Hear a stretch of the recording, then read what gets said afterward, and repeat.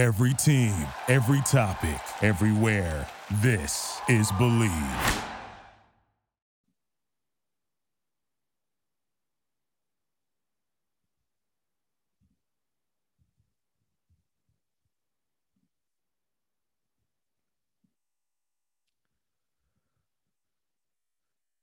Welcome back, everyone, to the Lay the Points podcast. I am your host, Kendall Caps. I'm actually flying solo this week. Jordan, our co-host, is dealing with some off-the-field issues. We wish Jordan and his family well. I'd like to dive right into the NFL Week 8 lines and take a look. Let's start off in the AFC South with a matchup with the Tennessee Titans, giving 1.5 at the Houston Texans, over-under sitting at 40.5. When I take a look at this game, there's really two things to look at. Houston's rush defense, which is almost historically bad. They're giving up 164 yards a game on the ground, ranking dead last in the league, going up against Derrick Henry and the Titans offense that loves to run the football. Henry quietly has really come on in the last few weeks, and he's actually fourth in the NFL in rushing with 536 yards. Tennessee, after starting 0-2 and everyone just leaving them for dead, has actually won 4 straight and has looked really good defensively as well, particularly against the run. So when I think about this matchup, I know it's on the road, and Houston's secondary has played a lot better than I think a lot of people give them credit for. But I just don't see how they can hold up against the Titans' rushing game and Derrick Henry and the way that he has come on. I feel like people are just underrating this Titans team. Don't forget, they were the number 1 seed in the AFC for a reason last year. They're a physical football team that likes to impose their will, and they're playing a team that allows you to do that to them. So I don't see much of a reason why Tennessee doesn't win and cover the 1.5. I'm happy to lay these 1.5 points. Take the Titans. You should be happy come Monday. All right. How about we go over from the AFC South? Let's move on to the NFC South. The Atlanta Falcons at home playing the Carolina Panthers. Falcons are giving them 4.5, over under sitting at 41.5. Now, when you look at this game, Atlanta, outside of last week, they had actually covered the spread each of the first 6 weeks this season. When they lost to Cincinnati last week, 35-17, it was the first time they didn't cover. I actually don't like them to cover here. I want the points. I don't trust the Falcons to score points in this game. The under is a sneaky good play here as well. Carolina's coming off a 21-3 thrashing of the Tampa Bay Buccaneers. And similar to the Houston Texans, the Panthers secondary has not been getting the credit it deserves. They've actually played very, very well this year. You can run on them a bit, but I don't think Atlanta is able to run the football. And this year, when we've seen teams that can be run on face teams that have shown an inability to run the football, it's the offense that continues to struggle. So I don't expect Tyler Allgeier, or however he pronounces his name, to do a heck of a lot for Atlanta on the ground. In giving 4.5 against a team that's feeling pretty good about themselves in the Carolina Panthers right now. And then let's not forget, we finally got a DJ Moore sighting last week. People have been wondering where he went. You know, he got bakered. It happened to OBJ and it happened to DJ Moore, unfortunately, this year. And as someone that drafted DJ Moore in one of my leagues this year in fantasy, I was really disappointed and I should have known better. But with Baker Mayfield out of the way, PJ Walker actually did a very good job getting him the football last week. He had a monstrous 50% target share. Now, I don't expect him to force feed the ball to DJ Moore that often, but going against a Falcons secondary that is absolutely atrocious. They're giving up 317 pass yards a game. It's most in the NFL, and it's not even close. I think the 31st ranked team is giving up like 295. So, I mean, you can throw the ball all over the yard. So I expect PJ Walker to find some success through the air. And that should be enough for them to keep it close and cover the 4.5. Give me the points. Give me the Panthers. All right, now let's take a look at one of the best games of the week, unless you're a Rams fan, of course. The Niners going into Los Angeles. They're giving the Rams 1.5. You know, plenty has been made over the Kyle Shanahan ownership of Sean McVay over the last handful of years. The Niners have won 7 straight games in the regular season against the Rams. Their only loss to them was, albeit the most important game that they've actually played, which was the NFC Championship game last year. But even then, in Los Angeles, the Niners held a lead with just a couple minutes remaining in that game. So we know that when these teams face off, the Niners have their number, but there's a lot more reasons to like the Niners coming into this game.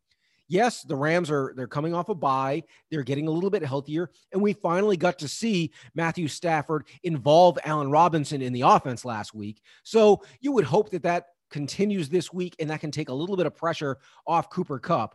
But with Cam Akers gone, the offensive line has not been fixed. You don't just fix an offensive line during a bye week when guys are hurt or you just don't have the players. Offensive linemen don't grow on trees in free agency or via making a trade. So I don't expect the Rams to be able to run the ball well against this Niners front.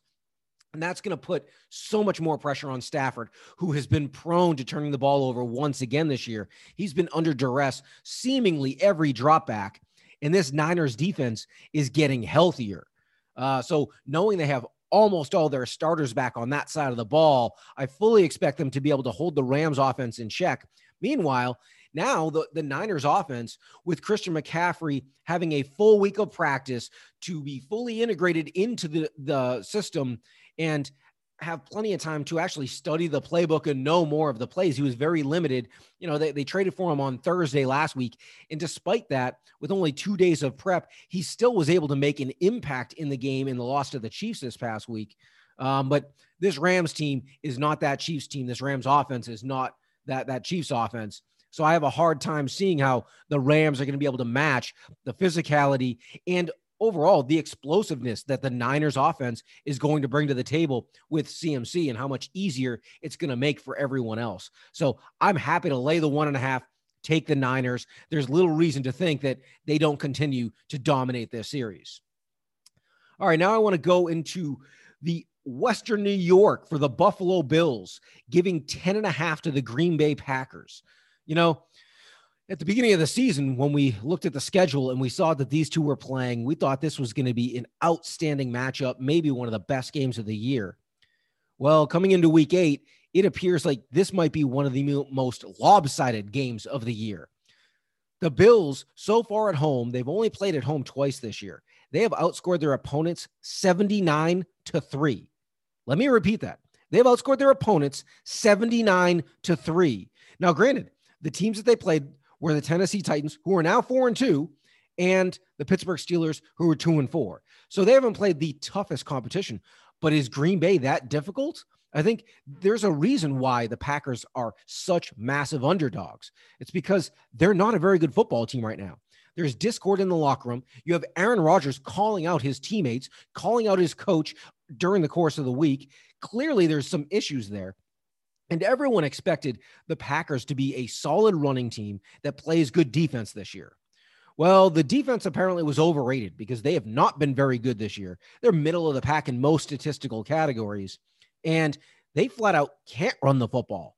A.J. Dillon, where are you? Seemingly every week, he gets 10, 12 carries for 25, 30 yards, and that's about his day. Aaron Jones is having a solid campaign this year, but most of that is coming out of the backfield because Aaron Rodgers doesn't trust any of his wide receivers to run the right route or to catch the football, to be honest. So knowing all of that, I just don't see how Green Bay even stays in this game. The Bills, don't forget, when the Bills lost their only game of the year against the Dolphins, they were down 5 defensive starters that game.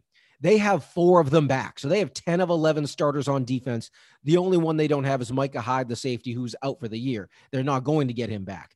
But they even showed over the couple of weeks without some of those defensive starters that they have depth on defense as well, because they still did an excellent job. They held Patrick Mahomes to 20 points in Kansas City a couple of weeks ago before their bye. Which is another reason to love the Bills. They have an extra week of preparation coming into this game. There are so many reasons to think that the Bills are going to blow out the Packers. And so far in their 2 home games, we told you on this show, lay the points with the Bills. They're going to cruise, and they've destroyed both of their opponents. I think in the first half, the Packers defense will play well and keep them in the game. But over the course of 60 minutes, there is just no way that this Packers offense, that is without Randall Cobb, Allen Lazard is banged up and questionable. And as of right now, he's on the wrong side of questionable. So Rodgers is already down maybe his two most trusted receivers. And as we talked about, he doesn't trust almost anyone else. And you can't throw it to your running back 25 times in a game. So I just don't see how the Packers are going to score enough points to keep up with the Bills over the course of a 60-minute game. I will lay the 10.5. It's a big number, but Buffalo has shown that they have the best knockout punch in the NFL, and they're going to knock the Packers out on Sunday. And finally, we go to Monday Night Football in an AFC North matchup that, is very interesting in a lot of ways. The Bengals are traveling to Cleveland, so a nice hour-long drive. And the Bengals are giving Cleveland 3 points. Now, when you look at this game on its face, you might wonder, why are the Bengals only favored by 3? They've won 4 of 5 after starting 0-2, and they're playing really, really well. They've scored 65 points over the last 2 weeks. So the offense seems to have figured things out. And meanwhile, the Browns, they were 2-1 at one point. They've lost 4 straight. They're 2-5. Their offense has not looked very good. But for whatever reason, the Browns tend to play very well against Cincinnati. They've beaten them. They swept them last year. And they've won 7 of the last 8. They've actually won 4 straight over the last 2 years and won 7 of the last 8 meetings. So I'm a little hesitant here to just lay the points on the road in Monday Night Football. But one thing I do feel pretty confident is that there's going to be plenty of points in this game. Like I talked about, the Bengals are scoring at will right now. And the Browns defense, which, albeit has a lot of talent on the field, has not performed this year. They're giving up big plays on defense. I think they're 3rd or 4th in the NFL in big plays allowed so far this year. And knowing the Bengals thrive on big plays offensively, and we've seen Tyler Boyd become, an integral part of this offense once again, a la a couple years ago. And we know what we have with Higgins and Chase on the outside, and it's made it really, really difficult for teams to guard all 3 of them. And now they're even using their tight end and Hayden Hurts pretty well. And Joe Mixon, albeit he hasn't been efficient running the football, he's being productive, whether it's catching passes out of the backfield. So I do think that the Bengals are going to score plenty of points. And the Browns have talent offensively. We've seen Amari Cooper week in and week out seemingly have pretty solid games, and he has a nice rapport with Jacoby Brissett. It's kind of amazing that he's putting up the numbers that he has. And Nick Chubb obviously is a baller. You know what he brings to the table. So Cleveland's not going to roll over and die. The over-under sitting at 47. I really like this game to go into the 50s and maybe beyond. I could totally see this game being a 35-31 type game. So give me the over 47. I'll happily be rooting and expect to see plenty of points in that game. All right, so we've gone through 5 of the key games this weekend. Now I want to transition into Kendall's Corner and give you first the lock of the week, which we talked about it already. It's the Niners. They're giving 1.5 at the Rams.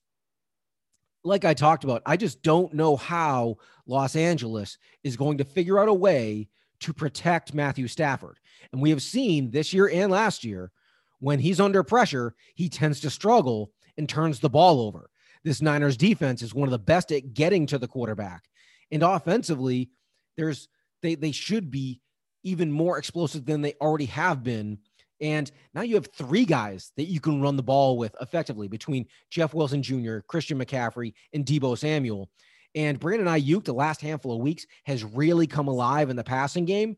So they have too many weapons and too many players that can create big plays for them. And I just don't trust the Rams to be able to keep up. So if there's one game I really love at the line, I'll lay the 1.5 with the Niners. You won't be sad by the end of that one. And now with the week 5 parlay, I've talked ad nauseum in Kendall's Corner about sports bettors looking at parlays the wrong way. A lot of sports bettors love to play parlays because of the odds that you get. But for the most part, parlays are sucker bets. They're known to be sucker bets. It is very, very difficult to hit parlays. But there's one caveat that most people don't realize. It's that if you're playing the lines, it is extremely difficult to consistently or even semi-consistently hit parlays when you need 2-3 teams to cover a spread.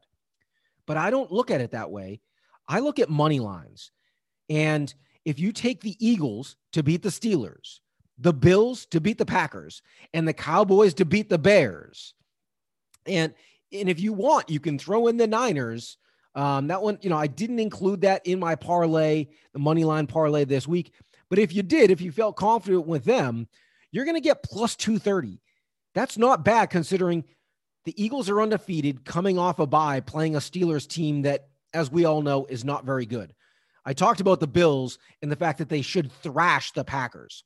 The Cowboys defense is going to beat the Bears alone. The Bears are coming off a short week, playing at New England on Monday Night Football, and played probably what will be their best game of the year.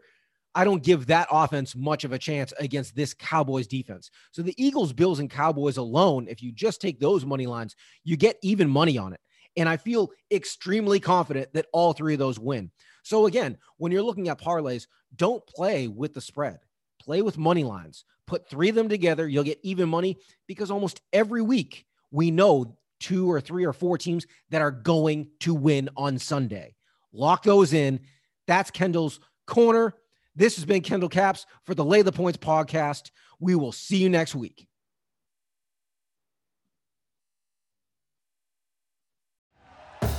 Thank you for listening to Believe. You can show support to your host by subscribing to the show and giving us a 5-star rating on your preferred platform. Check us out at Believe.com and search for BLEAV on YouTube.